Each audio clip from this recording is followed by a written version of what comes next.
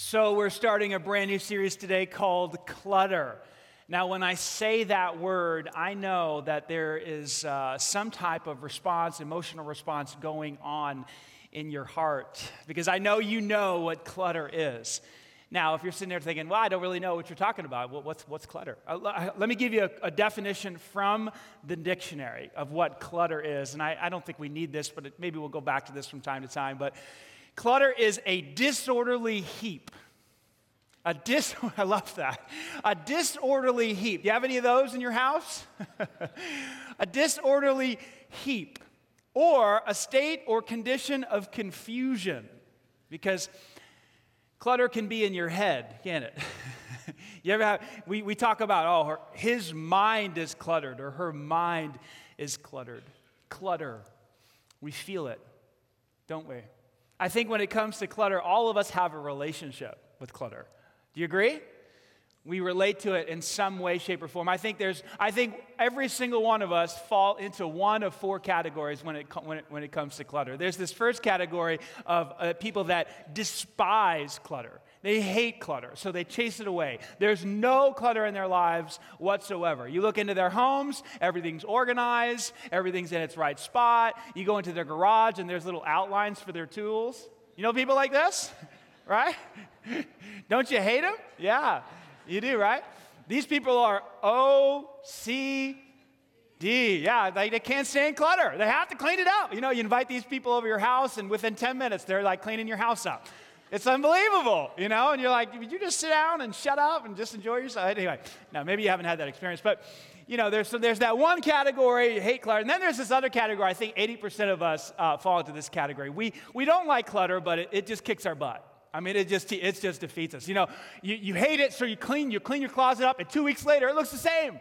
Or maybe it's your car or the counters in the kitchen. It's like, man, a week ago, I totally organized this, and now it's just a disaster again. And I think many of us live in that. I would say 80% of us probably live in that category. Yes or no? You don't like it, but it just keeps happening. How does it happen? I don't know. You know, things get cluttered. And then there's this other group of people that you bring up clutter, and they're like, what are you talking about? Like, everything's great. You know, and then you push in a little bit, and they're like, and this is what they say. Tell me if I'm wrong. I know where everything is. See, how do you know that? It's because there's some of you that it's like, well, I don't see any clutter. It's fine with me. And so there's a category. I don't know how many people fit in that category. Maybe you do. And then there's this other category of people that it's funny. They're okay with it as long as they can hide it. I think it's great. It's like Monica on Friends. You remember the show Friends? I can't even believe I have to say that. Do you remember the show Friends? I mean, it's unbelievable. We're getting old, right? So Monica, she had everything in order, but she had this one closet that no one was allowed to go into, not even her husband, right? So it's like, so you have that room or that drawer or that spot that no one's allowed to go into, and it's because, you're embarrassed for it, whatever, So I don't know what category you fit into, but we all have a relationship with clutter, don't we? Now, recently I read a book called Essentialism that was recommended by a guy named Michael Hyatt, who used to be the CEO for Thomas Nelson Publishers. You may have a Bible that's published by Thomas Nelson Publishers. I used to work for Thomas Nelson Publishers when I first got out of college. And I thought, Michael Hyatt said, this is one of the top 10 books he's read in a long time. So I was like, whoa, so I picked it up, I started reading it. And basically the idea behind the book is how to help people move to the next level in their life.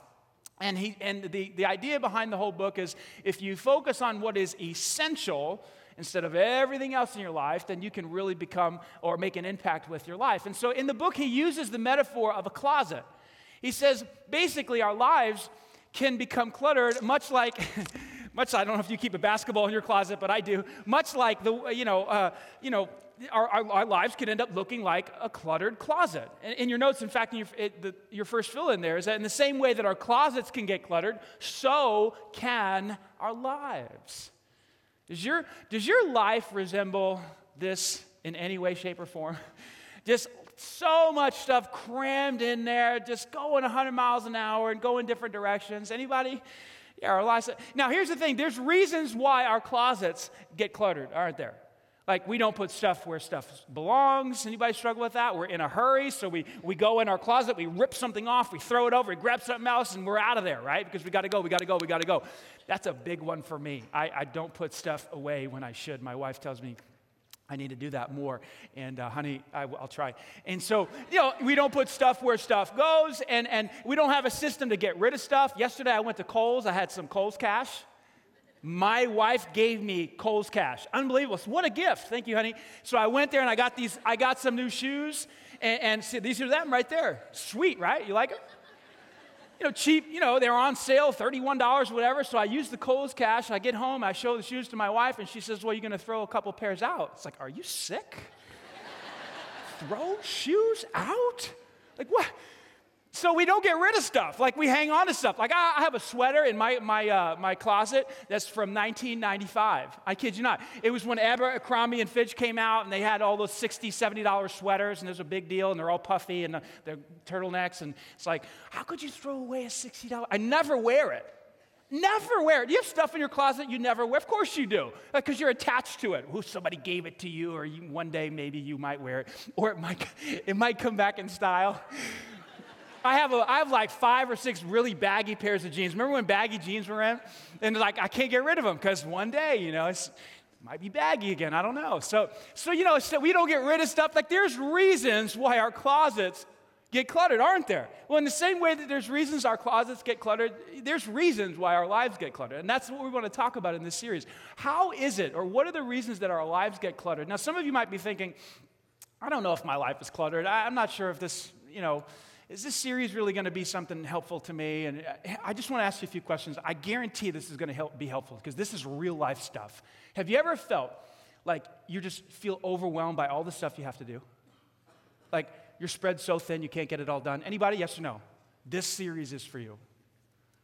Have you ever felt like when you look at all the stuff that you have to do, like, and you look at it and you freeze and you feel paralyzed because you don't know what to do first? Anybody? This series is for you. Have you ever felt like you're busy, but you're not being productive? This series is going to be for you.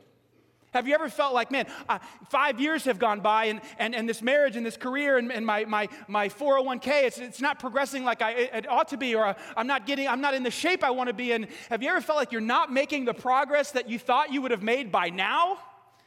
Then this series is for you. One of the big things that I realize when my life gets cluttered and I'm going in way too fast and I start misplacing stuff. Anybody else? It's like, now where are my keys? Where is my phone? Like, where is my wallet? Where is this? Where is that? The other day I went to CVS because I was so excited. I know I get excited about little things sometimes. Anybody else? I found this body wash that also functions as a shampoo. I was so excited. It's like a big deal for me because 2 in 1. It's this amazing invention. I know it's been out for a while, but for me, it's a big deal. And so I went to CVS just to get this. I even told my wife. My wife gave me a strange look like, what? It's like, oh, I'm excited. It smells good. So I go there, $6.99 at CVS for this combo body wash shampoo, and I'm excited to go to LA Fitness and work out and all this stuff, use it, in my shower there. But, I was so busy, and I'm go, and do, and I got to be here, and I got to be there. I forgot the blasted stuff in the shower. So I go home and I'm like, honey, have you seen my body wash? I've only used it twice so far. Like, I just got it, and I was like, no, I haven't seen it. And I remembered I left it at the gym, and so I was so disturbed. Yesterday, I had a really busy day. I had an elders meeting in the morning. My son had a game on the north side. We're going all these different directions, had to prepare for this talk. And somehow, in between all of the busyness, I stopped by LA Fitness. I went by. I said, hey, can I check the lost and found? Do you have any body wash in there? It's combo deal, shampoo, body wash, and all we have to. So she checked, lady checked, and then I even went back and I checked all of I checked all of the showers, and I checked all of the lockers, and I was just going crazy looking for this shampoo. It's like, am I a loser? Seriously, just tell me. Do you do stuff like that? It's because, here's the deal. Honestly, my life, I can tell when my life is cluttered when I start misplacing stuff. If you do that, listen, this series is for you. Now, this series is not going to be about how to get your closets cleaned out. This is going to be about how to get your life focused. See, there's a lot of downsides to having a cluttered life, but I think the biggest downside is in your notes. That's the way I wrote it. When we live a cluttered life, or a cluttered life prevents us from making our greatest contribution. That's what is driving this series. That when my life is spread out and spread too thin and I'm overwhelmed and I don't know what to do and I've said yes to way too many things, way too many opportunities, way too many commitments, I fail to do the very things that God has called me to do well. You with me? See, God has called you to make a contribution. I have a concrete conviction about this in my own life and in your life. Where does it come from? Ephesians chapter 2, verse 8 tells us this. Verse 10, sorry. For we are God's handiwork, His workmanship, His work of art, in other words, created in Christ Jesus to do, say it with me, good works that He prepared in advance, ahead of time, that we should discover them and execute, that we should walk in them, that we should perform them. There are things that God has created you to do on this earth. You are not here wasting space and sucking air, and then someday you die and then it's over. That's not your life. He's created you with a specific purpose to do specific things, to make a specific contribution. But when our lives are cluttered, and when we're going 100 different directions and 1,000,000 miles an hour, and we've said yes to way too much stuff, we fail to do the very things that we're called to do. You know, God's called you to do different things than he has for me. You know, He's called me to be a pastor and a husband and a father and some of these different things. You know, I'm not a politician. Some of you are called into politics to create laws and to help people get elected. Some of you are called to educate people, students, you know, and that's a different calling than me. And some of you are called to work in law, and some of you are called to work in the law enforcement, and we all have different callings in our life. Whatever this series is not going to be about, hey, this is what you should do. I don't know necessarily what your good works are. Now, here's what I can tell you based on last week, is that you are called to make disciples. But there's a lot more to life than just that, right? We work, we have a life, we're fathers, we're parents, we're mothers, we do different things, right? I don't know what that looks like for you. This series is not going to be about, hey, here's what you should do. I'm not going to preach to you about what you should be doing. Okay, God's a unique calling on your life. This series is real about how can you organize or work your life or fix your life in such a way that you can do that very thing well. That's what this series is all about.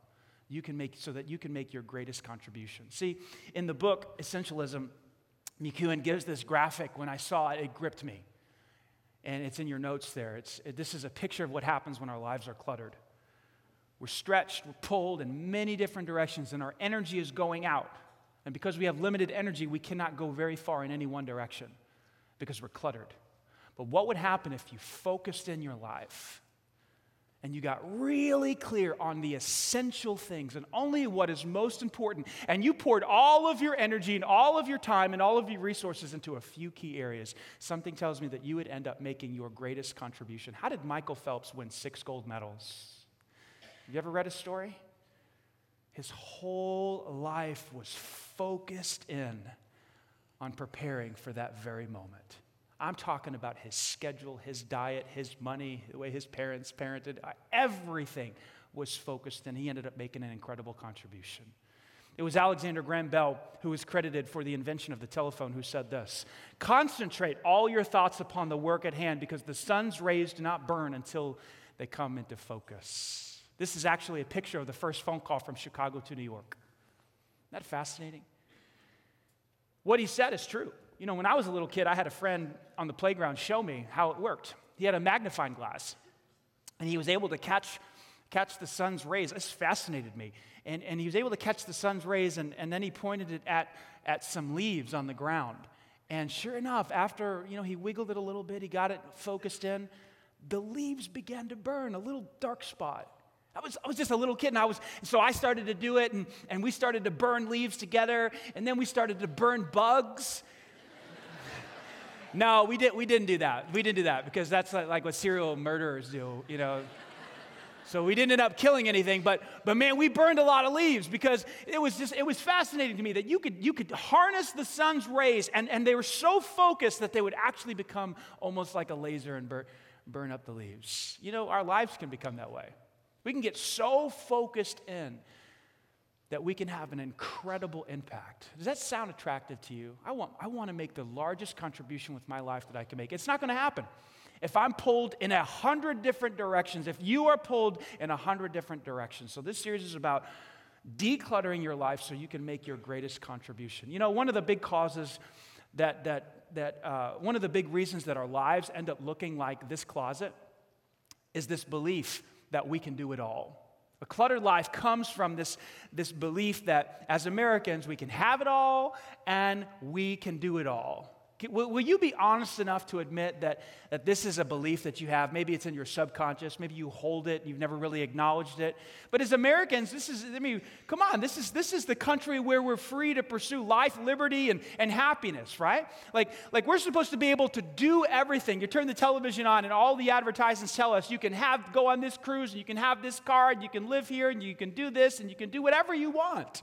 There's no limits in America, right? Isn't that why everybody wants to live here and they want to come to America? Because you can become whatever you want and you can have whatever you want. We believe this in our hearts. And when we believe that we can do it all, we end up saying yes to everything, don't we? Because there's this belief that we can somehow squeeze everything into the closets of our life. But here's the thing. The closet's only got so much room in it. And so we end up cramming things into our life because we believe that we can do it all. We believe that we can write a book and have a great family and raise great kids and get them on the honor roll and keep them away from all the evil in the world. And on top of that, we can maybe get our master's degree and start a blog and keep the grass green and cut and have 2 pets and go on the vacations, maybe a cruise. And don't we? Get the new model car, and every 7 years get a new house, and just keep going. And we just, it's like, well, doesn't everybody else do that? We get on Facebook and we look at everybody's photos, and we're like, oh, look where they went. We could do that too. Oh, look, so-and-so started a blog. I can do that too. Or so-and-so did this.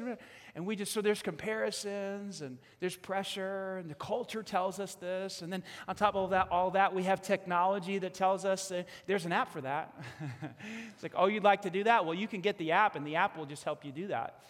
And so now there's no excuses. Well, you have the tools, you have the technology, you should be able to do whatever you want. Then there's the whole reality behind being single. How many of you are single today? You're not married.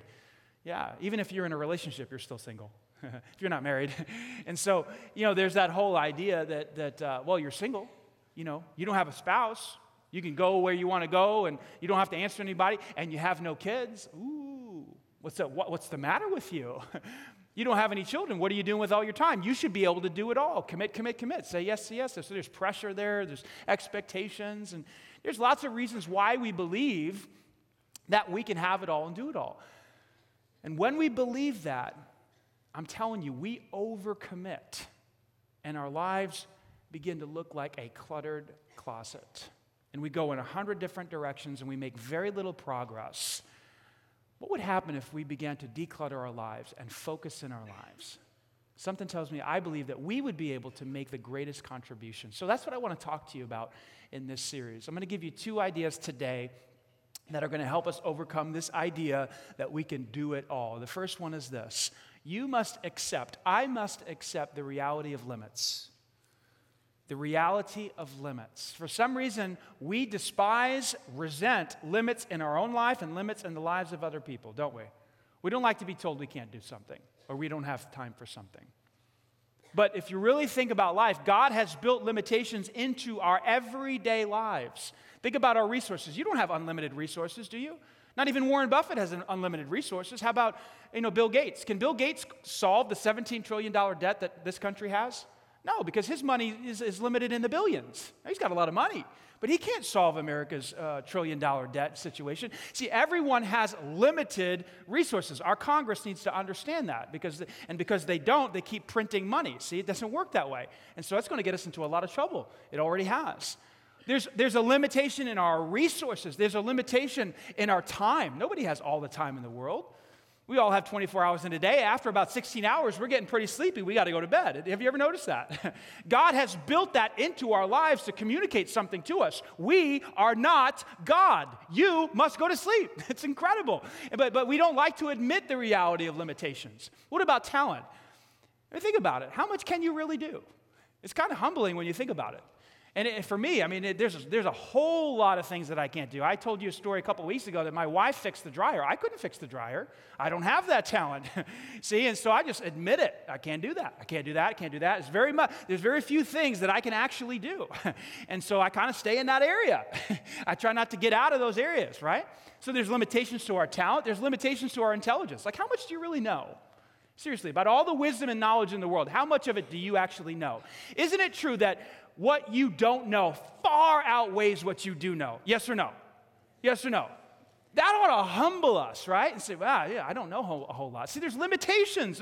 There's limited energy. You don't have all the energy in the world. There's limitations to your location. Like right now, there's a service going on over at Obanta and over at Franklin. I'm not there, but I'm there on a screen. Why? Because there's limitations to where I can be at one place at one time, right?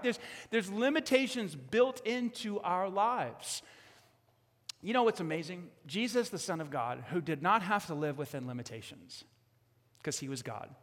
He chose most of the time to live within limitations. Now, sometimes he'd walk on water and do some cool stuff like that and, walk through walls. And so there were times where he busted out of his humanity and did some crazy stuff. But most of the time, he lived within his limitations. In fact, the first day on the job, when I say on the job, when he started his ministry, okay, he got up, he went to the temple with his little posse there, he started preaching a sermon. And he was preaching so well that everybody's like, man, this guy's got some authority. And everybody started listening in. He was in a place called Capernaum, a little town called Capernaum. Right in the middle of his sermon, the demon-possessed guy comes into the temple and starts disrupting things. And Jesus just zaps him. He's just like, cast the demon out. Now, if that happened right now, I'd run backstage because I don't know how to mess with demons right now. I'm just not having advanced that far in my walk. But Jesus, man, he was on it. He zapped the guy.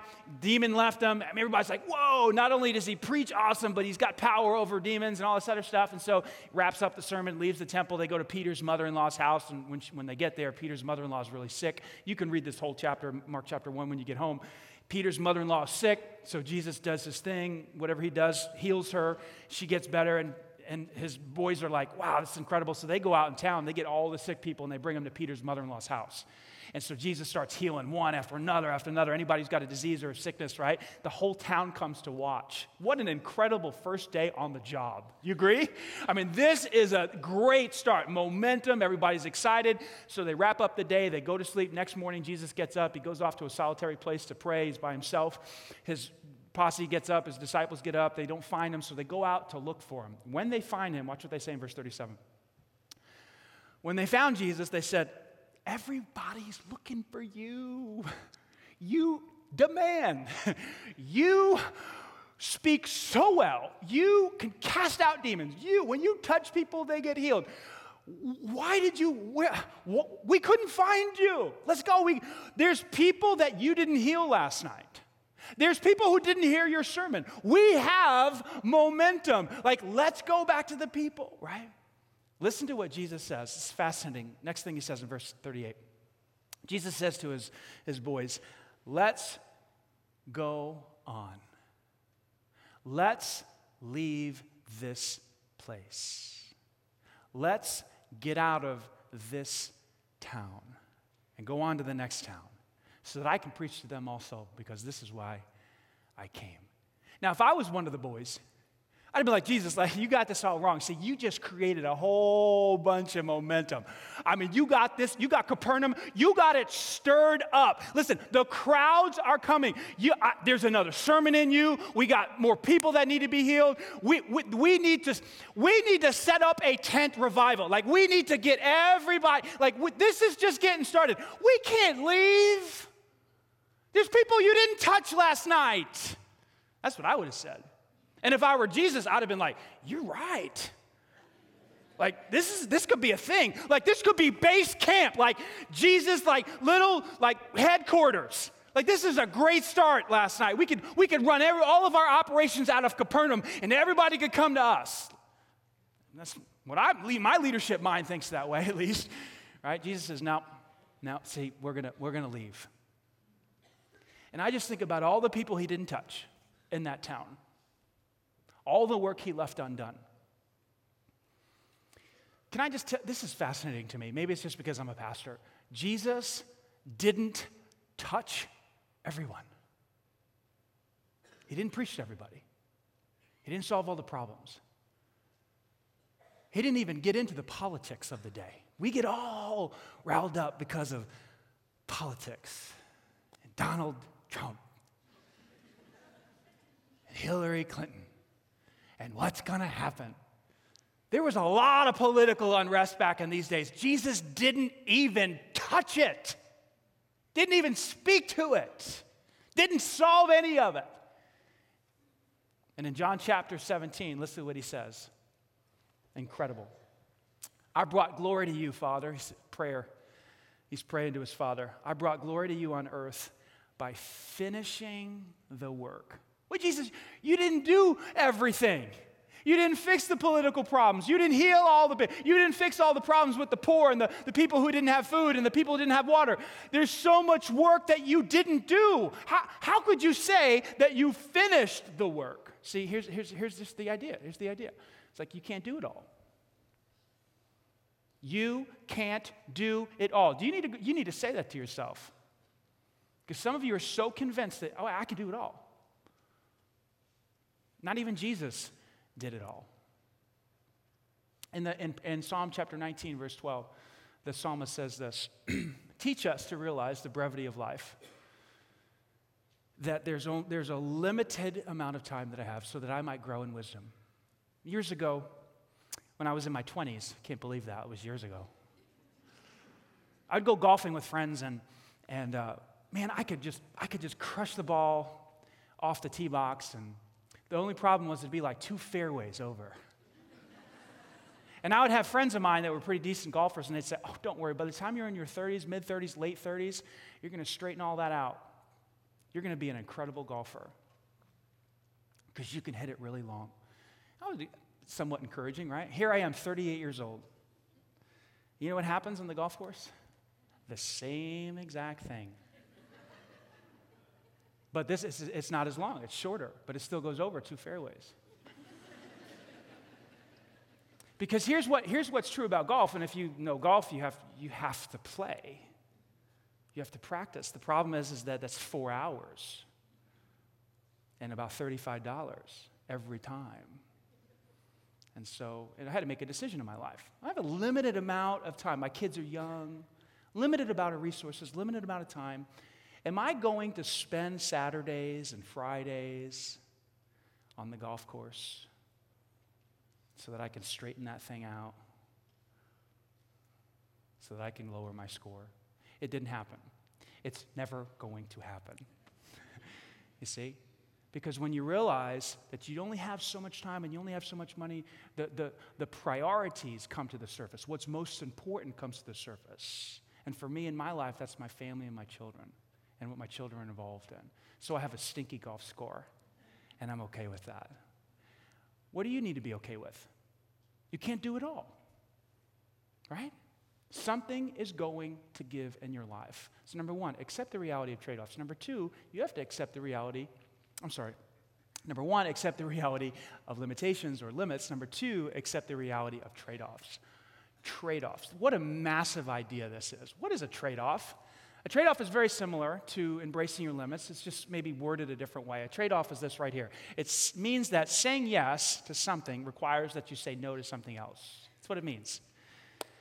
Andy Stanley wrote a book called Choosing to Cheat. Fantastic little book. I encourage everybody who has a job and a family to read it. In the book, he basically says, look, we've got a lot of things, important things in our life.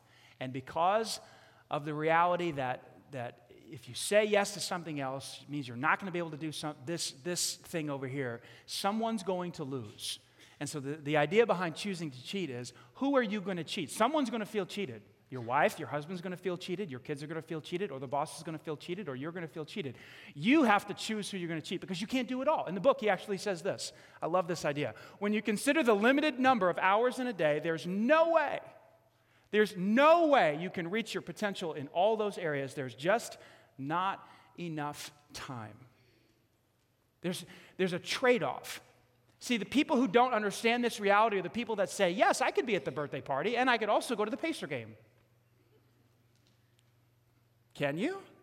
Can you show up at the birthday party and go to the pastry game? Some people live their lives like this. And so these are the people that say they're going to come to something and they don't show up. Does anybody have anybody in their life like that? Well, where's Jimmy? Well, he's not here.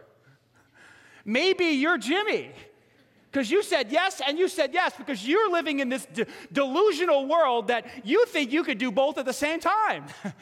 And you can't. If you say yes to A, you can't also do B. There's a trade-off to it. Does that make sense? This is a huge concept. You know, in the Bible, there's a great story that captures the tension of this, because oftentimes it's not the choice between what to do is not the choice between a good choice and an evil choice. It's usually a good choice and a good choice, right? And that's what makes this very, very hard. We have two good options. But there's a story that kind of captures this tension in Luke chapter 10. It's the story of Mary and Martha. And Mary and Martha are friends with Jesus, and Jesus comes into town one day, and Mary and Martha invite him into their home. And it must have been spur of the moment because they really weren't ready for him. And both of these sisters make different choices. I want you to see what Mary chooses first. Mary sat down at the Lord's feet, and she chose to listen to his teaching, to listen to his words, because Jesus had the words of life. He was the master teacher, right? So Mary just sits down and says, look, he's here. The most important thing for me to do is listen to his words. Martha, on the other hand, chooses to do something else. Watch what she chooses to do. Martha was distracted by the big dinner, which she was preparing for who? Yeah, the King of Kings and the Lord of Lords comes to your house, and most of us would agree that it's time to cook a meal. Do you agree with this? And get the house in order and everything else. You got to get the best meat, and you got to get the best, side dishes, and there's a lot of work to do when someone shows up unannounced, especially if it's Jesus, the creator of the universe. So she gets real busy real quick trying to serve. Now, is there anything wrong with serving Jesus? We talk about serving Jesus all the time in this church. Grab a towel, sign up. In the announcement, we just talked about being on the host team.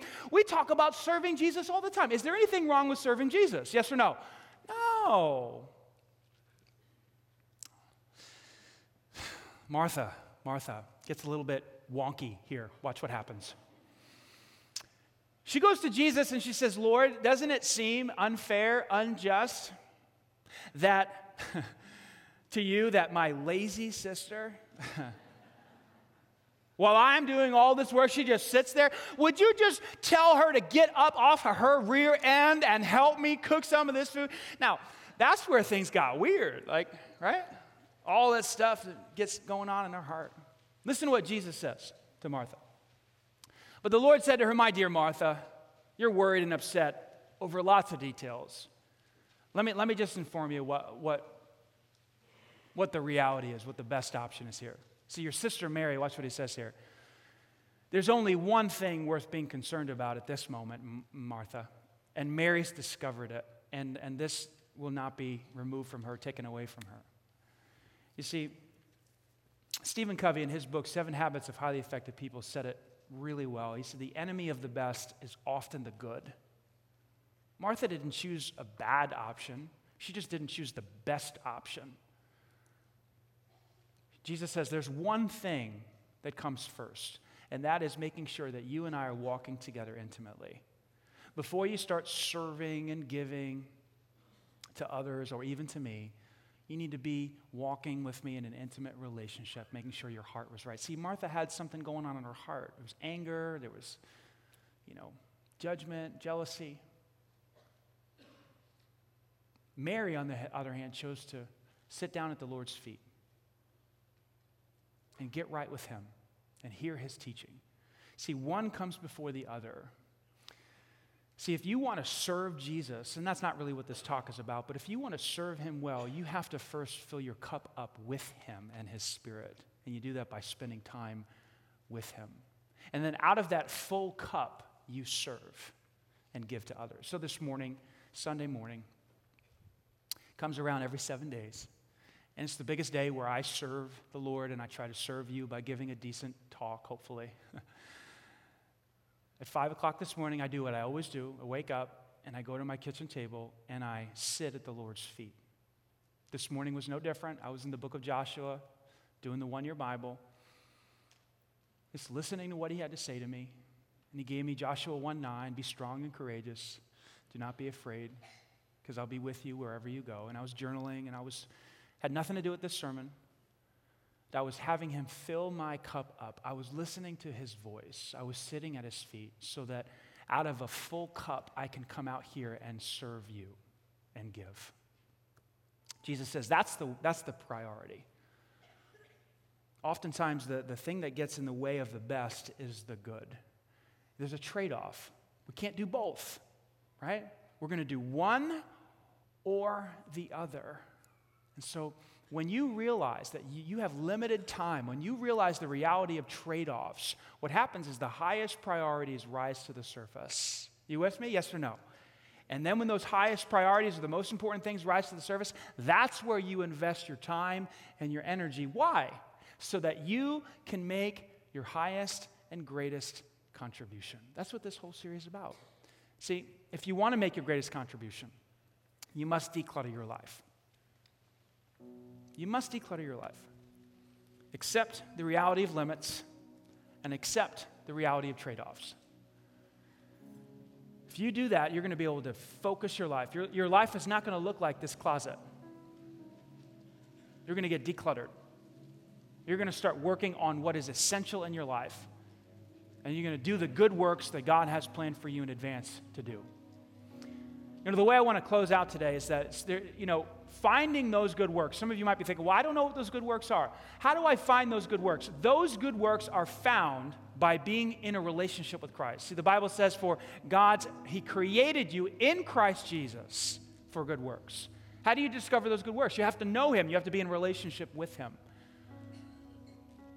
And as you walk with Him and talk with Him, He begins to reveal what those things are to you. And then you execute on those things. There's some of you here today, you're not in a relationship with Christ. So it's a struggle for you to know what those good works are. You need to take that step of faith and become a follower of Jesus. You say, how do I do that? Well, you place your faith in Him. It's very simple. You say to Jesus, I believe you died on the cross for me. I believe you rose again 3 days later to wash away all my sin, to make me your child. I want to put my trust and confidence in you. I want to put my faith in you today. I believe you died on the cross. Make me your son, make me your daughter. Some of you have heard me say that the last couple of weeks. Maybe you heard it last week. You've been putting it off. You say, I'm not ready to make that decision. Maybe this moment, maybe right now is the moment where you'll take that step of faith. The way that you do it is just reach out in faith through prayer. And if you say, I've never prayed before, hey, I'll pray right now. You can use the words I'm going to say as your own words and talk to God. And ask Him to forgive your sins. Ask Him to be your Savior. And ask Him to make you His child. If you feel led to do that right now, I'm going to ask you to close your eyes and bow your head. This very holy moment with nobody else walking around or leaving. Talk to God. Express your faith to Him. Say this, Dear Jesus, I believe you died on the cross for my sin. I believe you took the penalty. You paid the price so that I could be forgiven, washed of my sin, made clean. I put my confidence in you. I put my trust in you for eternal life. I turn from a life of selfishness, doing things my way, and I surrender to your leadership in my life. I believe you not only died, but you rose again so I can have eternal life.